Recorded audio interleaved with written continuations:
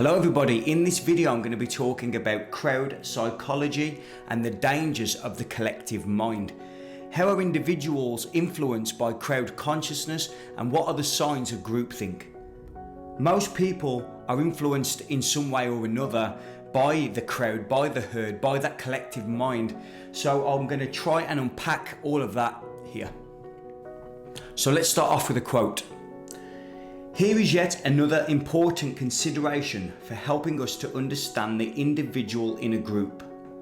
Moreover, by the mere fact that he forms part of an organised group, a man descends several rungs in the ladder of civilization. Isolated, he may be a cultivated individual. In a crowd, he is a barbarian. And that was by Sigmund Freud, the 20th century psychologist. In this video, I'm also going to be referencing the work of Gustave Le Bon quite a lot. He was the author of The Crowd, a study of the popular mind, which I believe was the 19th century that book was written. His work in particular heavily influenced people like Adolf Hitler, Vladimir Lenin, Mussolini in Italy, many communist and fascist dictators of the 20th century. Also people like Edward Bernays, I believe he was Sigmund Freud's nephew, I think, and he was heavily influenced by Gustave Le Bon in terms of propaganda, how you can get people to think a certain way, how you can manipulate man's lower natures in order to sell to them, right? We see that all over the place today. Sex, if you put sex in front of people, you generally speaking, you get far more sales by sexualizing that product than you would by not sexualizing the product, as an example. So that type of work, that type of study of the collective mind heavily influenced the marketing industry as we know it today as well. When we get a grasp of the mechanics of crowd psychology, it's like with a knife. So you can either use that for good or bad, right? You can either, with a knife, you can either create a nice meal for your family or you can kill somebody, right? And that's the same with crowd psychology. So both positive and negative purposes.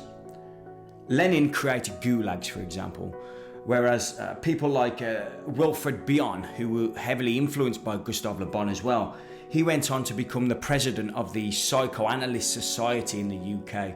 So obviously with anything in life, you can have a positive and a negative by understanding what's going on here.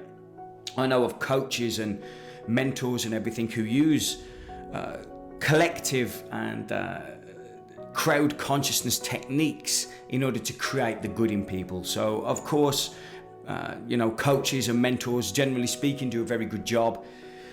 Whereas dictators and people who get to the high levels, high positions in politics, generally speaking, are psychopathic in their natures, and they use this for the negative in general terms. So once again, please have this in mind as we go through the video, okay? So according to Gustave Le Bon, there were three key processes of the psychological crowd, right? So the first one was anonymity, basically saying that the individual is hidden in the herd. So where before they'd have full responsibility of their actions for their desired outcome, in the crowd, in a big herd of people, in the collective mind, they don't need to take any responsibility for themselves. They become anonymous because the crowd is essentially the individual entity at this point. The smaller individual, therefore, doesn't need to take any responsibility for their actions. So that's the first key process that Gustave Le Bon created in his work. The second one was contagion. This is basically a contagious influence. There's a hypnotic state, like a field of energy, if you like, that manipulates the crowd. If you can imagine a virus, funnily enough, a virus to infect the individuals in there, to create a collective mind, that once again can be used for good or bad. But generally speaking, in the words of Gustave Le Bon, in the terms of his work, it's generally for a negative impact because the individual loses that individuality. That there's no individual left per se because that virus, that collective virus, has a group think mentality. There's no individuality left in the person to take responsibility for their own actions, to think rationally. They'll lose all sense of rationality at this point because the contagion has infected the mind, okay? And number three was suggestibility. So this is the mechanism for which the contagion takes place. So we have, let's look at Adolf Hitler, for example. The people of Nazi Germany went through incredibly hard times before Hitler got into power, and Hitler was one of the crowd, right? If you read Mein Kampf, if you can get your hands on that, you'll realize he wanted to create a movement of people, and one group, one collective, and he was the leader of that collective. He was a strong voice, a strong opinion in there that could lead that contagion throughout the group. So suggestibility is that the mechanism for which the contagion can take place. Obviously, the radical leadership of the 20th century, you have the communist USSR and things like that, and as we've mentioned already, Mussolini and Adolf Hitler with Nazi Germany. The radical leadership regimes there can be put down to this phenomenon. They can be put down to suggestibility and the contagion theories. And a quote by Gustave Le Bon himself: "An individual in a crowd is a grain of sand amid other grains of sand, which the wind stirs up at will." So if you use the wind there as the suggestible entity within the group, and you use the grain of sand as the individual, mixed in with all the other grains of sand as the collective, with the wind being the suggestible and the contagion pattern within there, that is influencing the individual pieces of sand that lose all sense of rationality. They can't do anything about it at that point because they've been hooked by this virus, right? So let me share a few of my thoughts on this. I think that the collective mind is a comfort blanket for the average person. The average person, as we can see throughout the world today, doesn't really like to take responsibility for themselves. They like to be a victim to circumstance. And I think that the collective, the herd, is where people can wrap themselves up in cotton wool. If you like, it's a symbolic womb. I think I read that in the work of Michael Tazarian, I think. And if you can imagine the fetus that is in the womb of the mother, it's always nurtured and it's always being took care of, right? And I think that being birthed out of that, you lose automatically, naturally, you lose that nurturing state, right? Now, I think that the collective mind, the herd, allows the individual to go back into that symbolic womb and be cradled, if you like. You know, you're safe and you're nurtured. You don't need to take responsibility for yourself because the crowd and the mother, the metaphoric mother, the symbolic mother, will take care of that for you. So I think that's Michael Tazarian used that perfectly in saying that the collective mind is a symbolic womb. Now, as we've said with suggestibility there, people can be easily mind controlled using very basic patterns of suggestibility. If people have no individuality left, if they don't know how to think anymore, then nefarious agendas can easily weasel their way into people's psychologies. And Western civilization right now, in my opinion, is on the way to self-annihilation. It's on the way to, it's been completely manipulated to detest itself, to hate everything that it stands for and to hate its history. Now, I think that that's a collective mind virus that's going on right now. And if you stand up to that for any reason, you notice that the people within the collective herd don't like people to rise above it. They don't like people to stand outside of it and say, this isn't correct. You'll notice how they shoot arrows at you. So they'll label you right now in the world. They'll label you racist, or just using these buzzwords that's going on at the moment, which is just another collective idea. They'll go a fascist, or you're a racist, or a misogynist, or all these words that are being thrown out at the moment. They don't mean anything anymore. They've lost all, sense of power. They've all gone just because they're being overused by people who cannot stand other people thinking differently to the group, differently to the collective. Now, is this a nefarious agenda? I'd probably say that there is definitely something to that. There are people, organizations, entities that want civilization to move in a certain direction, and they are controlling the patterns of people's thinking. And that is merely because they know how the collective mind works. They know how crowd consciousness grasps onto other people in the same patterns of thinking. But the crowd itself isn't interested in the individual, isn't interested in mastery, it isn't interested in being great, it's interested in being safe and secure.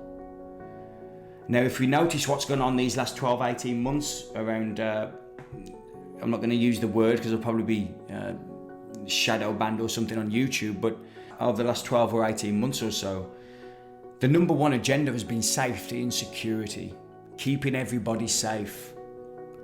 Now, there's a lot of people out there who don't want other people to keep them safe. They'll keep themselves safe. The individual will take care of themselves and their loved ones and their communities if they will that way. But notice the collective is all about safety. So you go back to that collective womb again, the symbolic mother's womb. Why do we need to be kept safe by people? Is that merely an idea of the collective? Is it an idea of crowd consciousness that is taking away and stripping the freedom and liberties in order to remain part of the group? And I think that's where we've got to today in the last 12-18 months, and I think it's going to get worse over time. But that's probably beyond the scope of this. The people who are in this collective crowd, they lack a sense of authenticity. They don't know who they are because the group has given them their identity. If you ask people who are so ingrained in an idea that has been planted in there, what they actually stand for, you'll find out that they don't have any idea what they stand for. They don't know what they're doing in reality. They're just they're repeating words that they've heard. And this is another mind control technique.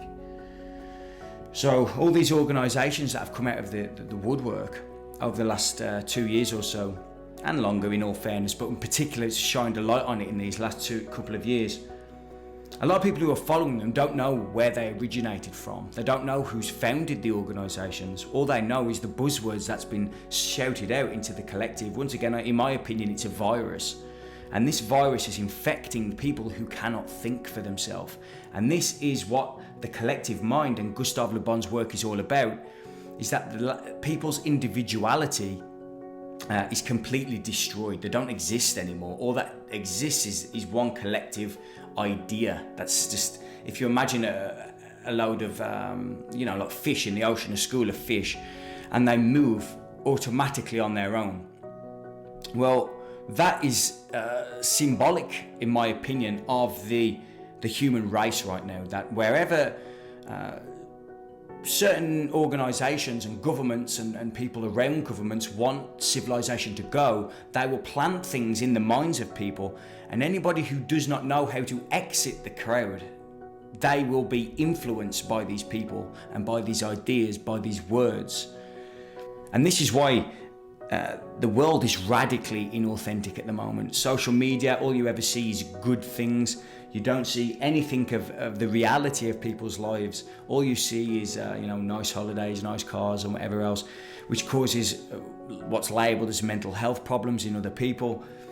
All it is inauthenticity, breeding inauthenticity. I did write an ebook on how to become an authentic individual. You can check that out on my website, alexhitman.co.uk. I'll put the link in the description below, so check that out.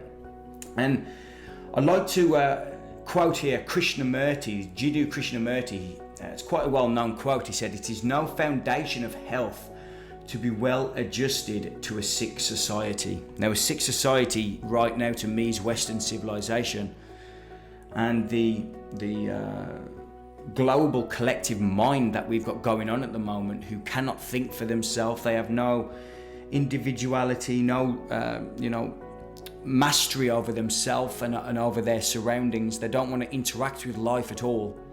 All they want to do is be safe and secure. Well, for a lot of people out there, and a massively growing movement, they'd rather be dead than follow these the herd at the moment. They'd rather be in a box under the ground or wherever you perceive yourself to be when you pass away.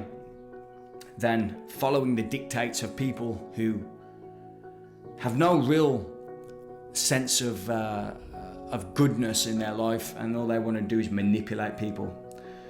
So how do we move beyond the collective mind? How do we move beyond the group think that is absolutely manipulating everything in the world today? The answer is pretty simple. It's spiritual expansion. Now, I don't use that word loosely or very fluffy, but you seem to get like an immune system, a spiritual immune system that can just smell out conformity, and it smells out bullshit the less influenced you are by crowd psychology, the less the crowd can influence you, because you have these individualistic barriers up, and you know within yourself what feels right and what feels good, and you don't need to listen to other people to dictate your life. You've got your own dictator that sits in here. You don't need to listen to the apparent leaders of the world to tell you how to keep safe. You can be safe right here, right now in your own being. So moving beyond the collective is a spiritual expansion. It's something that is individual to you. It's nothing that the church can give to you or reading books can give to you. It's an experience within yourself, and you know that as you go through it. There's nothing anyone can say that makes this thing happen. There's nothing anybody can teach that can make it happen. It's your individual journey. Check out the work of Gustave Le Bon. He wrote The Crowd, a study of the popular mind, along with a few other books as well. Heavily influenced some of the biggest names of the 20th century, for the good and the bad. But definitely worth picking up his books and studying them. Check out my website, alexhickman.co.uk, and also check out my Patreon, where I put exclusive content on there as well. I'll see you later.